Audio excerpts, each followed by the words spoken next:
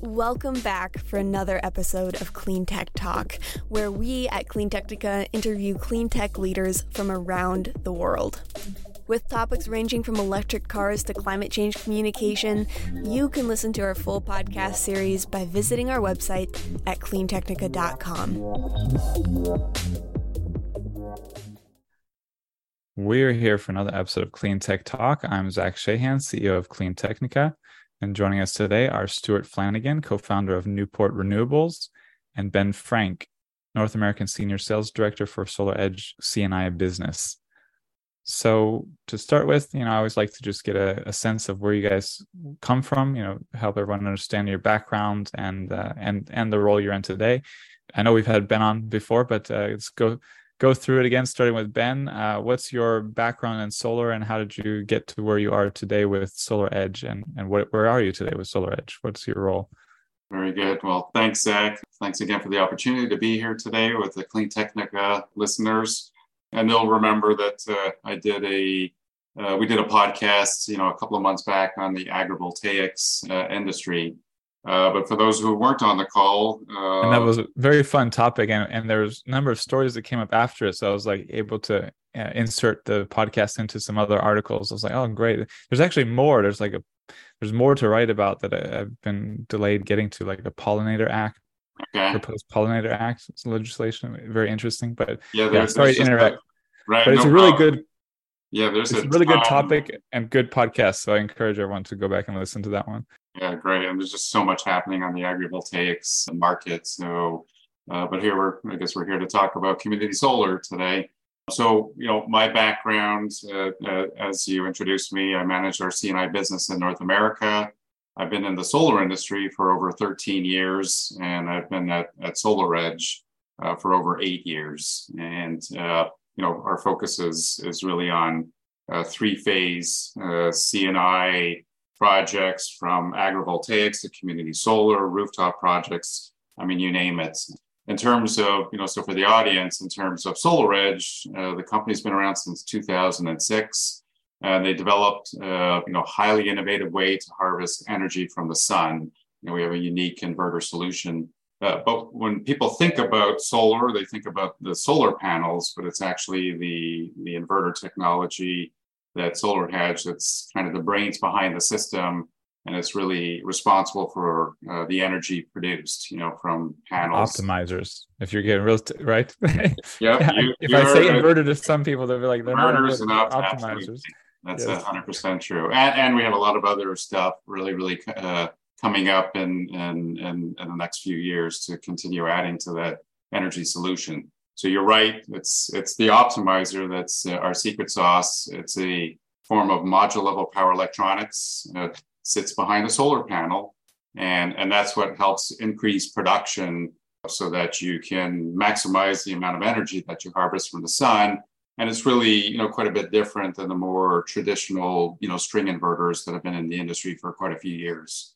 And the result is higher production, which means ultimately more revenue. Yeah, I have a former business colleague, a friend who's got a solar installation company in Poland, and just a few weeks ago we were having a chat, and I mentioned the micro inverter, inverters, and he's like, "No, they're not. They're I was like, I know they're optimized." But we do a ton of business. I mean, we're a public company. We do a ton of business in Europe and around the world. So yeah, we'll come back to that. Yeah, you'll see our installs everywhere. Yeah, I will come back to it because more stories. But Stuart, let's get your background in solar. Let's see if you can beat Ben's 13 years. I think it was. Yeah. Similar to Ben, we've been in business. I've been in the industry 13 years. Co-founded Newport Renewables back in 2009, 2010 with a partner here from Rhode Island. We're a clean energy solutions company providing solar and energy storage solutions for commercial, utility, and community clients, and also a provider of zero energy homes. So off-grid, grid-tied, battery backup, high-end zero energy homes. We have been building commercial and utility scale projects a lot with SolarEdge technology for quite some time here in the Northeast. We've got a full-time staff, over 40 people, electricians, project managers, et cetera, that are building these projects from the ground up. Great. And I've been writing about solar for CleanTechnica for 14 years, but I've been running CleanTechnica for 13 years. I thought we had a 13-year gang there for a second. And I was like, oh wait, no, I was writing about it for a year before I started running the company, the website. But yeah, well, that sounds great. A lot of experience here.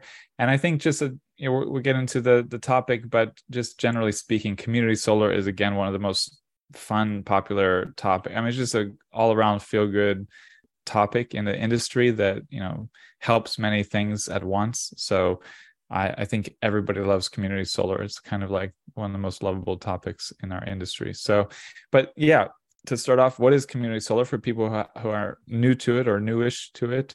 What is community solar and how does it work? Ben, let's go ahead and start with you. Sure.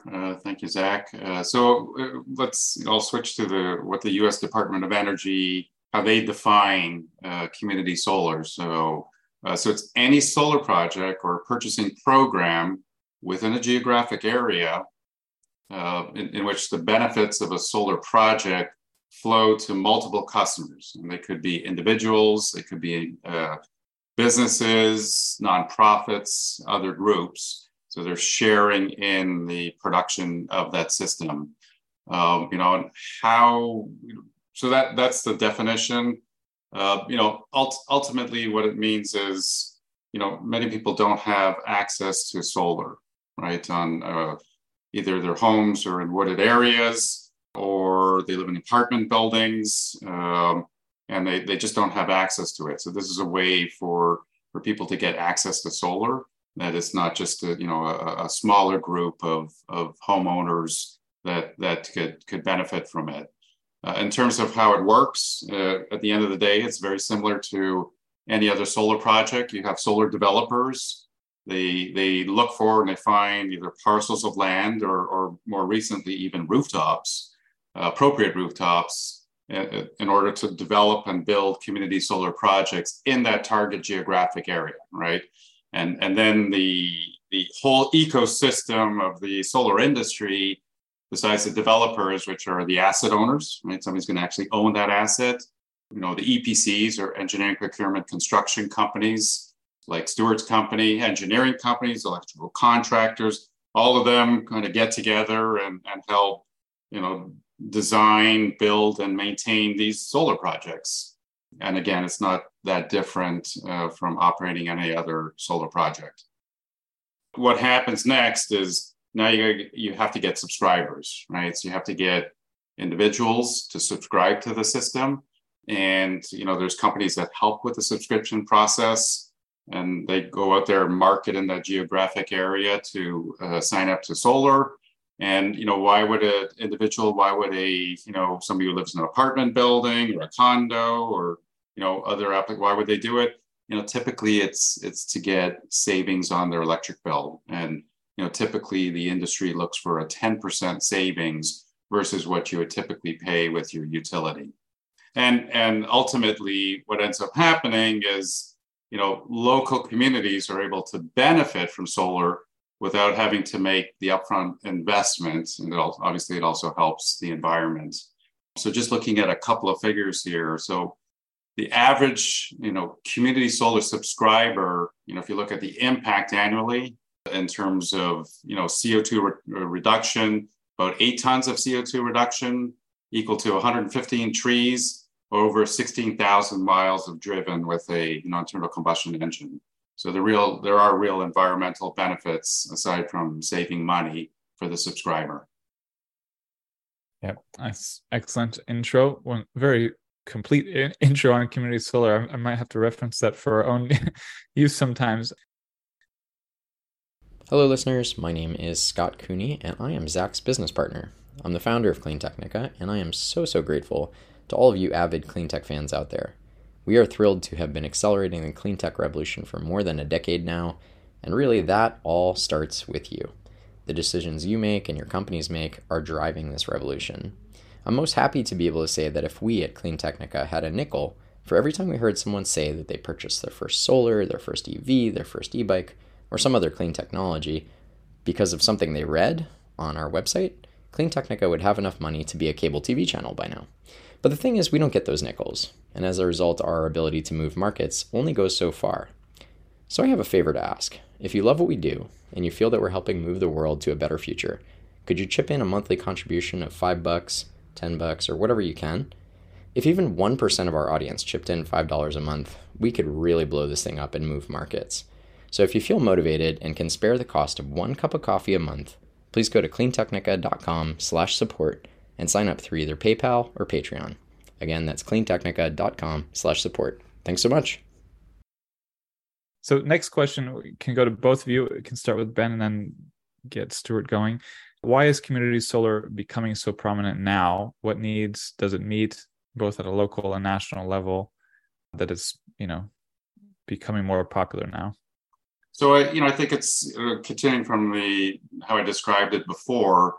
The technology that's available now in the solar industry, makes it feasible to actually do this, right? So that you can build solar projects, and I think the commercial viability is very, very key. And with technology and these programs at the state level, because really they are state level programs, the cost of building these, the cost of the equipment, the IRA, which we'll talk about in a minute, the Inflation Reduction Act, all of these have made it possible to do this. Now, there's another aspect of it that is a key part of these state level community solar programs, and that's low to moderate income people, right? So if you look at the data from the National Renewables Energy Laboratory, it shows that U.S. households that own less than $40,000 a year, which is about 40% of the country, so a big percentage of the population, they have the least availability to access solar, right? To benefit in the the savings and the environmental benefit of solar, but they also have the most to gain from some of the cost savings. So this is why community solar programs, all the states that have them, often require at least 50% of the subscribers. Remember, I talked about before of the subscribers to these projects, individuals, businesses, etc. So most of these state programs require at least 50% of the subscribers are LMI, low moderate income individuals, so that everybody could, so they get the benefit of that. And now what has happened, and I think it's almost a year since the IRA, the Inflation Reduction Act, was signed. So under the IRA, developers, solar developers, they have access to what's called an ITC, an investment tax credit, which had been ramping down, and under the IRA was brought back up to 30%.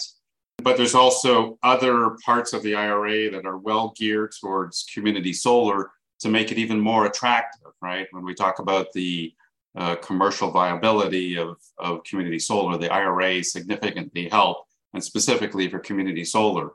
So there's what they call energy communities, which are defined as areas that have brownfields, fossil fuel communities with high unemployment, or coal closure communities where coal plants are being turned down.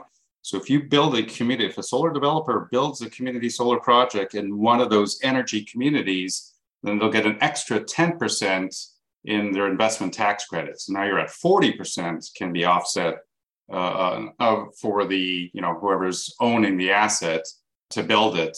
There's also in the IRA additional incentives for like apprenticeship programs, so that, as these projects are built, and this is up to the developer and the asset owner to build these programs, but ultimately it brings more jobs, right, to that area. And that's why it's so key.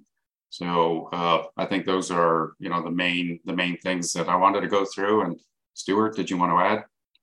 Absolutely. Yeah, there's really three main drivers of these community solar projects. Kind of in order of importance, there's the rising energy costs, constantly increasing at 3 to 5% per year. We're still heavily reliant on fossil fuels. That's obviously changing as time goes on, but electricity costs continue to rise, and that continues to hit everyone right in the pocket.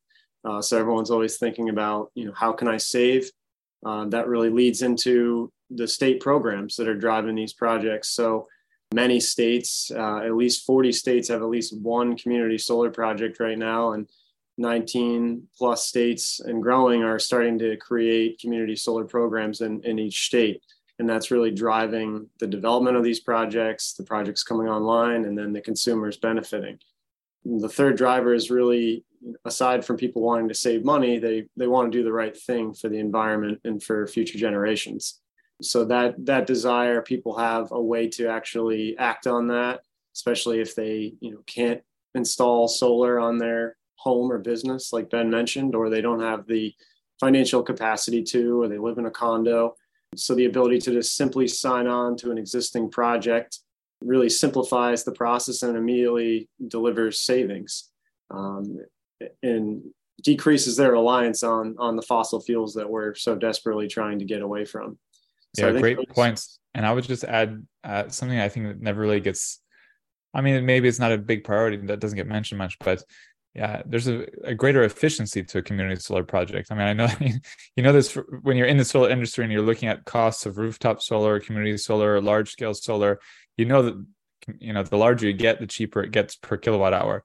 And so if you actually are able to subscribe to a community solar project, you can also feel good that you're subscribing to a more efficient, more cost efficient, solar project than if you put on your roof, if you were able to put on your roof, so it's absolutely, that's a great point. There's what we call economies of scale in the industry, and it definitely makes a lot more sense, and it's very cost effective to install a 6 megawatt array and one tract of land or a rooftop versus hundreds or thousands of rooftop arrays across a location, across a state. There's also the economic impact that, all these community solar subscribers are purchasing power from this solar array, which was developed and created a lot of jobs. So projects that we're working on can have 30 to 50 people just on site. And that translates all the way back up through the supply chain to Ben and SolarEdge back on the manufacturing assembly line, and everything flows down to the delivery truck drivers, et cetera. So you're paying for Ben's job and Ben's vacation, My vacation too. Here, all of us. Well, I think all of us, yes, all of us actually. Just to add to that, to Stuart's comment, and Zach, it's a great question. When you look at the community solar programs across the country, these projects are typically sized anywhere from 1 to 5 megawatts. With developers trying to build projects as big as possible, closer to the 5 again, depending on the state. Closer to 5 megawatts, so you can enjoy the economies of scale. So in terms of reference for the CleanTechnica audience, 5 megawatt ground mount or rooftop is probably about 25 acres, somewhere in that range. And, if you consider the average, just for simplicity, household solar system at 10 kilowatts, you're talking the equivalent of 500 homes, if my math is right. So it's definitely a very efficient way to build projects and to get solar to homeowners. Yeah, go ahead, keep going, Stuart. Sorry, we got excited by some of the stuff you said. We're just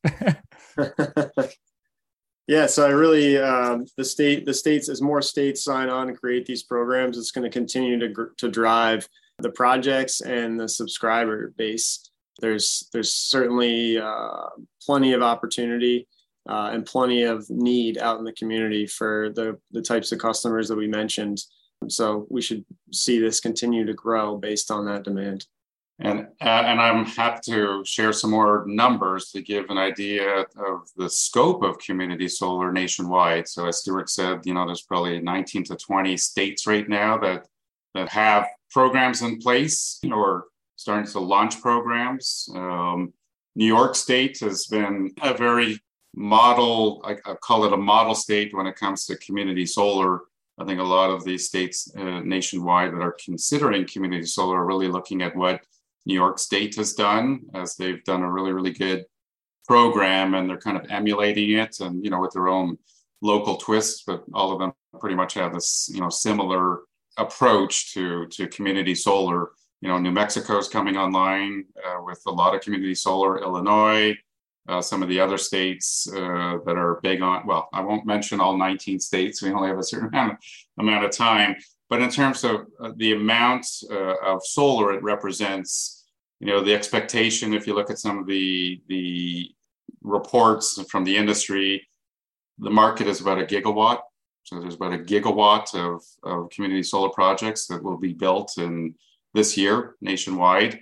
And over the next 3-4 years, looking out to 2028, again, if you look at reports from companies like Wood Mackenzie, they expect it to grow about 1.5 to 1.5 or more gigawatts. And that's a pretty sizable amount of solar.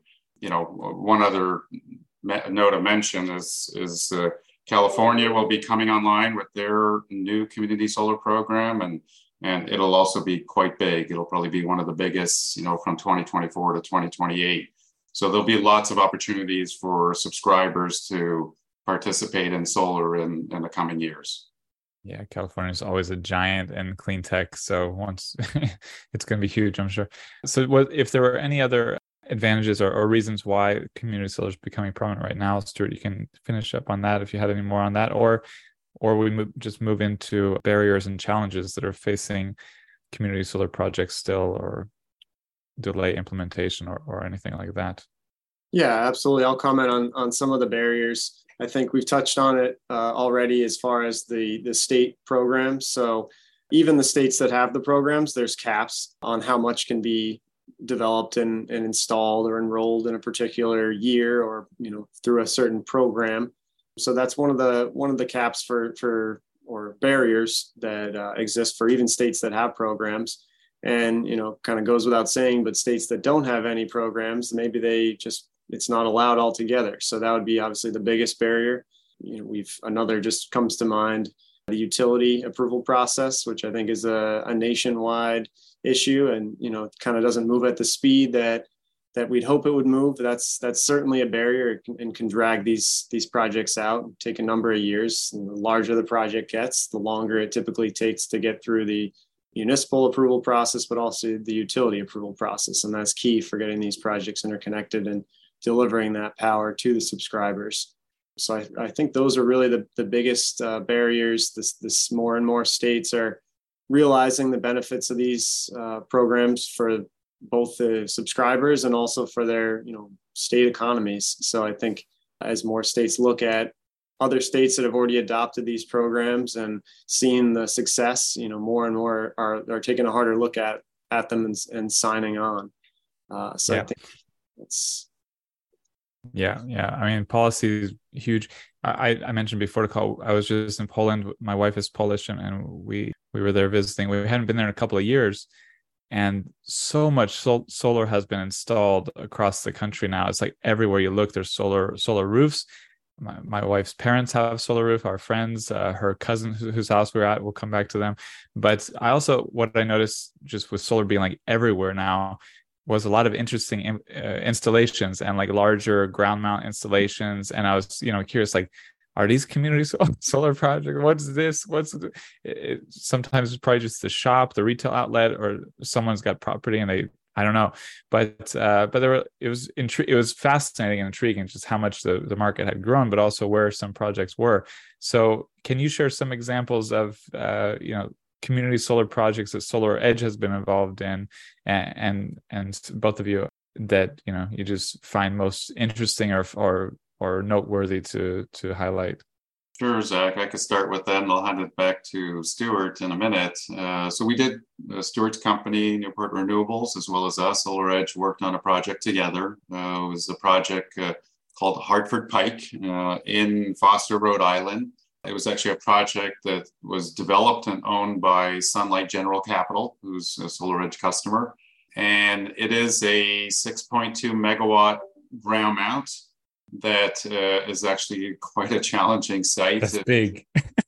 It's up there on, typical, when we talk about the size of the system, it was 5 megawatts AC, and then it's a 6.2 megawatt DC, just, how you design these systems to maximize production. But it's a challenging site, for all of you that have spent time in the Northeast, and Rhode Island's not any different.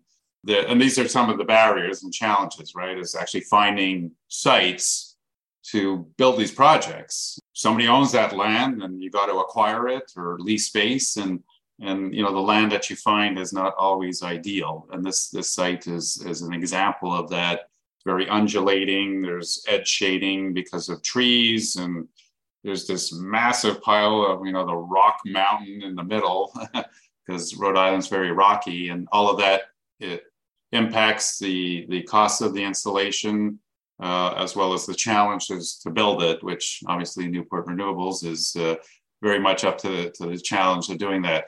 So yes, so the site actually provides about 3.35 gigawatt hours per year of clean renewable energy for over 700 subscribers.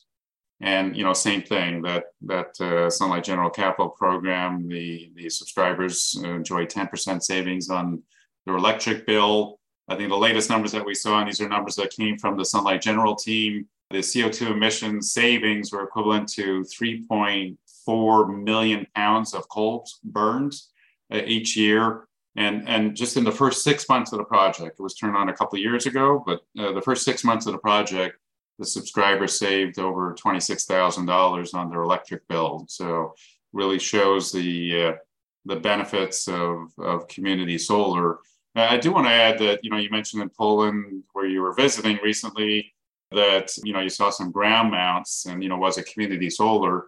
The community solar programs, and this is me talking with my SolarEdge colleagues around the world, and we do pretty much operate in every country. It's pretty unique to the US. I haven't seen any other community solar programs that are similar to what we're doing here, and often take the opportunity to give a similar speech to my colleagues when we get together for annual sales meetings and marketing meetings. But yeah, it is a unique and I think that's interesting. Yeah, I mean, I think some of them are probably related to businesses nearby, or others maybe just small utility scale projects. Because I mean, we're talking about. I mean, I said that's big for community solar projects. I mean, for a utility scale project, yeah, I mean, 100 megawatt was big 15 years ago. Now it's tiny, so it's all relative. But yeah, so you probably answered my question. I wasn't aware of anything like that.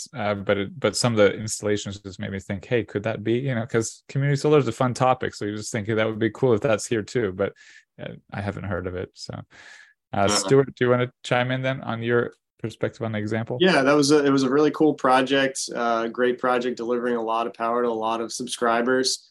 SolarEdge was chosen by Sunlight General Capital for a few reasons that impact the subscribers and the savings. One, as Ben mentioned, it was a tough site, undulating terrain, the shading. So SolarEdge really made the maximum energy harvesting possible there by, really helping each set of modules optimize at peak performance and adjust to the different tilts and azimuths from going down these slopes and hills on this site. And then also just making it possible to maintain the maximum energy harvest from shading throughout the day and throughout the year. Another key consideration there was, any maintenance. It's a distributed inverter type system. So there's a number of SolarEdge inverters out there. So if any part of the system needs to go down for maintenance, it's just one little section of the array that goes down, and the rest can continue to generate clean energy for those subscribers. And then the third is really looking at the long term, which, more and more developers are starting to get on board with this, thankfully. But, these assets are meant to last for 25 years or more. So it's really was the optimizers used here kind of added a lot of peace of mind, and that any future module replacements would be really simplified by not having to find the exact same electrically and physically compatible module if one were to fail in the future, solar module that is. So it just really gave some peace of mind there and design flexibility in the future for just replacements and continuing operations and maintenance. How'd you handle the rock formation he was mentioning? Yeah, the rock formation's still there. I think the rocks are for sale if anyone wants them. Luckily, the mountain is not quite tall enough to cause any shading, but if it did, the optimizers would be ready to handle it. So, yeah, not a Florida problem here, but sounds interesting. Sounds fun. You may need some of those rocks down there to raise the elevation. We'll start shipping them down. Exactly, we will. And if I could, if you don't mind me adding, Zach, to some of the other aspects of it and how this is able to help the solar developers make projects viable, and also and continuing ensuring that subscribers get those price reductions or cost reductions versus an electric bill. And this is I'll dive a little bit more into SolarEdge technology, and hopefully it'll be interesting to the crowd. It's interesting to me as a solar guy and as an inverter guy, but the uniqueness of SolarEdge with the optimizer, right, allows the asset owners to have module level monitoring. So by modules, we mean the solar panels, and you have remotely eyes and ears right at the module level. And what that means is if there are issues like what Stuart was talking about, the asset owner is able to monitor the system, and from an O&M point of view, keep their costs as low as possible to take action appropriately. In advance, like rolling a truck is very expensive to go fix something, but if you could fix it remotely because of our monitoring platform and the optimizer, or determine what's going on the site remotely, and then end up having one truck roll to fix things. This keeps the O&M costs, the overall cost, and the health of the system in top shape, so that you keep your O&M costs down, but also ensure that you're maximizing your production, right? So if any part of the array is down, even if it's a small part, that means lost revenue and an impact to the asset owner as well as to the subscribers. So we want to make sure that everything is running as best as it can. And to that point, again, just looking to the future, and I talked about how big this industry is, the community solar market is growing. We're trying to push the envelope in our technology, and actually going to be releasing an even bigger inverter than what we actually deployed at Hartford Pike. And it's an inverter that's 3 times the size with even longer strings of modules. And will it work any differently? No. It's the same concept with the module level monitoring and our optimization to maximize energy harvest. But once again, we'll be able to drive the cost per watt down so that developers can, have an even better return, or those projects in some states that wouldn't pencil out, now they will, right? And then we've also acquired a company that makes a tracker system. So the site at Hartford Pike is a fixed tilt. So the modules are fixed. If you put a tracker system, you could follow the sun and now increase your production. It could be as much as 20%, depending on where it is in the country. So that's another way, you build the same size system and get even more production on these difficult sites with a tracker. Then you're once again helping the entire solar ecosystem build projects that will pencil out, or more profitable, or more savings passed on to subscribers. Yeah, we love the sound of that larger inverter, Ben. Less material to install, longer strings, less wire, less labor. Just translates to more savings for the subscribers. Well, we will be that inverter and the 330K and our Solar Geek tracker. It will be on display at RE Plus this year in Las Vegas. So anybody who's listening that's planning to go to the show, please stop by our booth. Yay. Yeah, well, SolarEdge has a great reputation. I was mentioning the guy who owns a solar installation company who I was talking to, who was very familiar with and happy with your work. The cousin whose house we were visiting, the husband, told me that the solar panels came from SolarEdge, and I was like, well, SolarEdge doesn't produce solar panels, but it was all branded SolarEdge, and the whole system was from SolarEdge. So I was like, well, they're building on their great name recognition and their reputation globally as a tech leader, and doing the whole system here apparently. But I was going to go from that, into like what specific about SolarEdge technology enhances functionality and efficiency of community solar, differentiates you on the market. But I think you just answered all of that. I think, yeah, that was pretty much what you just answered. So I think we'll just move on back to Stuart and ask the role of an EPC in community solar projects. how does that expertise contribute to the success of, how does your expertise on this kind of project contribute to the success of the project? How does your experience inform you to do a better job on this? Yeah, so it's very similar and not very different from any other commercial utility scale solar project. It's the same idea where we're coming in, we're taking the developer's vision. They're, in a lot of cases, they've already engineered the system, and we're bringing the boots on the ground and the expertise to build and commission the system, as they envisioned. In some cases, the developer will come to us and we'll take care of the engineering and procurement of all the components and build it from the ground up. So it definitely varies from developer to developer.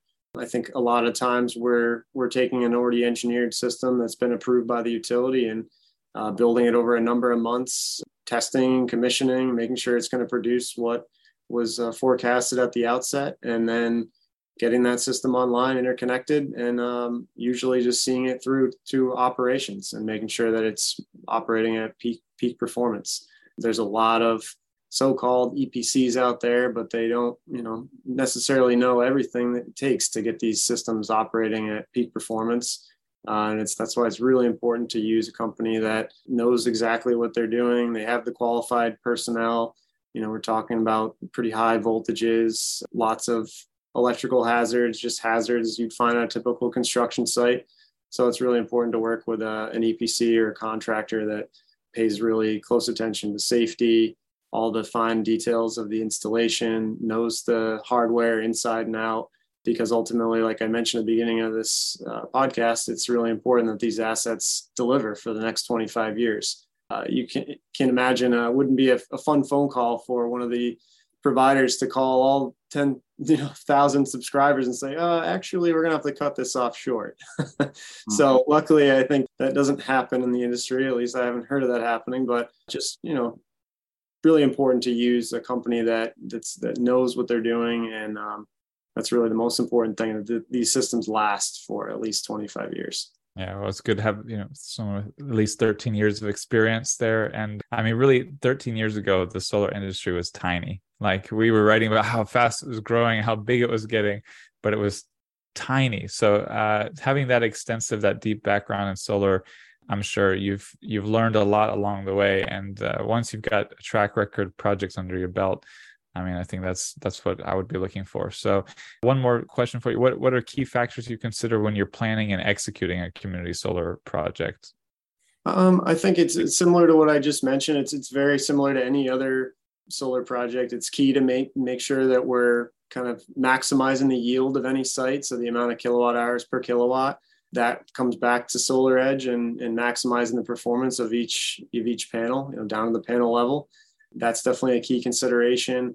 Keeping the design optimized to minimize the cost, because ultimately the more expensive the cost is, probably the less of a delta that the subscribers will see of savings between what they're paying the utility and what they're going to be paying the community solar array. So building these projects for, as least cost, we don't want the lowest cost. You definitely want a component of quality in there, and the components you're using in the installation is really important. Yeah. And kind of a visionary kind of question for you guys. How do you see the community solar concept evolving in the future? Or do you see it just basically staying how it is? I think that as Stuart mentioned and I mentioned, more and more states are adopting community solar. I think that will continue. The market will continue to grow, because it just makes sense, right? The ROI is there. We're only halfway there, right? If 20 states are adopting or deploying community solar, I think Stuart said that probably 40 states have maybe at least one or some community solar already deployed. But, these programs are at the state level really what helps the market open up for developers to go out there and do all the hard work, right? Despite all of the challenges to build these sites. And, I think that one of the other difficult parts of community solar is the whole billing aspect, right? Like if you're a homeowner, you have an apartment building and you've got your electric bill, and now you're participating in community solar. So, the combining the billing and, like a one bill approach is streamlining that whole process, I think is key. Yeah, And something I was going to ask earlier, actually, too, before I forget again. Do you have any recommendations for how someone would go about trying to find a community solar project to be a part of? If they're living in a condo townhouse and they want to find something in their state? Yeah, I'll speak to that. And I actually just looked into this just as a kind of a test, as if I were to go sign up myself, because fortunately I have a SolarEdge array in my own home, so I don't necessarily need to subscribe. But I'd start by checking with your state energy office. So here in Rhode Island, that's the Office of Energy Resources for us.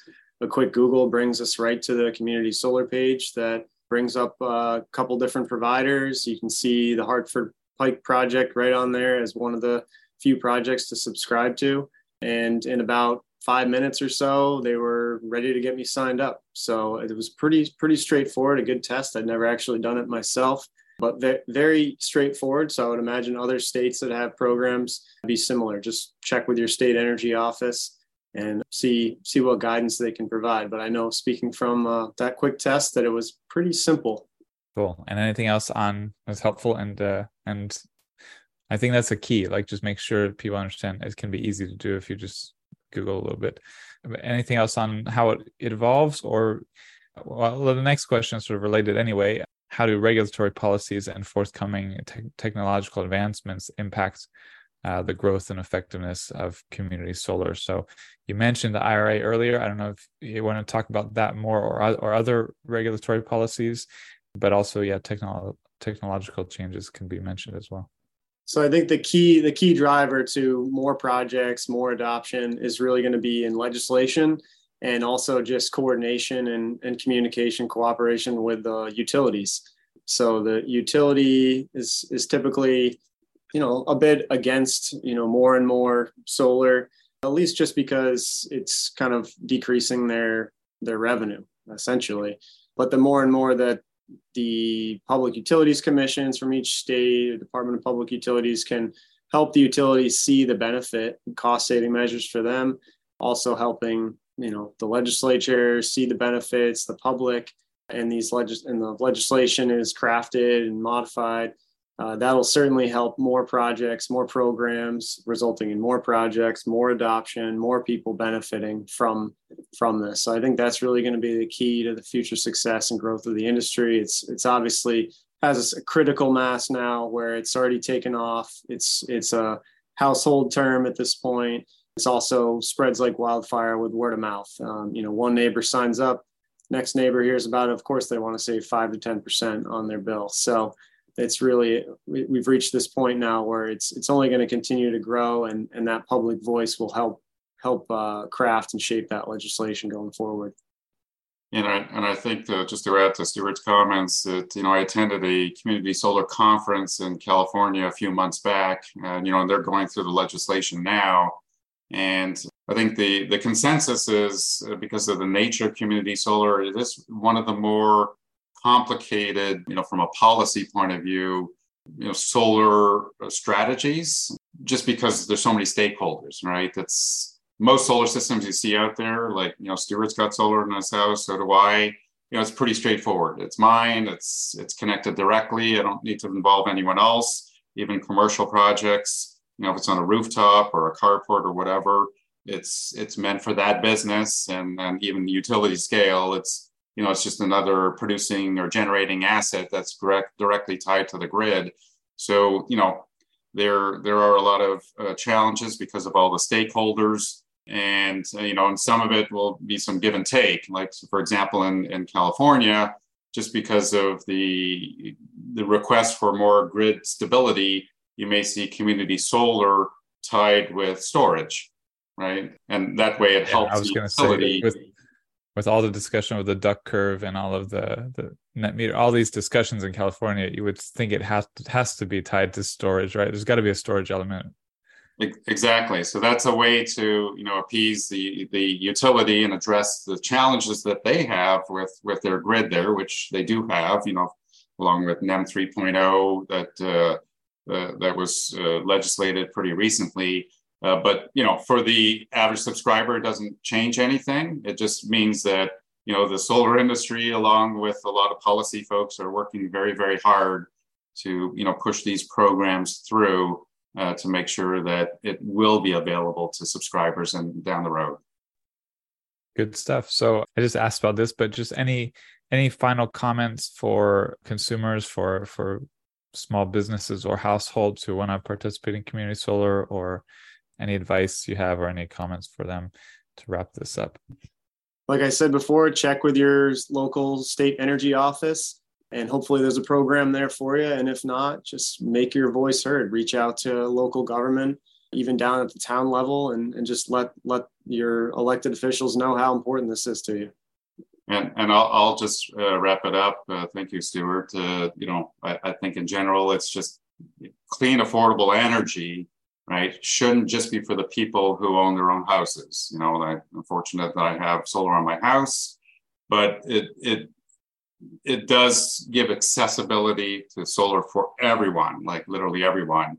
So when it's planned carefully, and we talked about a lot of that today, it does offer a solution that, despite many of the challenges that we face in building these, and it will ultimately help, from an environmental point of view, and in terms of getting more solar out there. I think, whether it's myself, Stuart, or anybody else in the industry, that's what we're trying to do. We're just trying to get more solar deployed as quickly as we can and as soon as we can. Well, thank you both. A lot of fun. Great topic. Nothing really, there's nothing negative about the community solar topic, really. I mean, I think the biggest thing you point out, Ben, is that it is a much more complicated arrangement. Everything else is just basically one owner system. I mean, whether it's a company, a utility company, a retailer, an individual household, and the community solar element is an interesting, different system. And the only comparable thing globally I can think of is, I know in Denmark it's quite common for community members to have get a stake in wind farms. It's kind of a process that's helped them to really develop massively the wind industry there. And it just seems like community solar is the biggest avenue, maybe the biggest opening, untapped avenue for ramping up solar in the US as well, because of course people who can put on their roofs have been putting on their roofs, and more will, but they've already been doing it. Businesses have been doing it, utilities have been doing it, and community solar is this big avenue for people without the option to put on their roofs to get into the solar revolution. So thanks for what you guys are doing to make that possible. Without you, it wouldn't be possible. So without you and people like you and companies like yours. So thank you for what you're doing, and thanks for the informative session on community solar here. Thanks, Zach. Happy to be here. Have a sunny day. Yeah. Cheers. Take care. Thank you for listening to Clean Tech Talk. Join us next time to get your electric fix.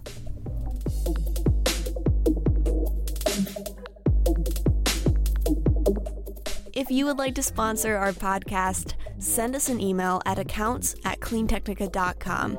That's ACCOUNTS@cleantechnica.com. Thanks.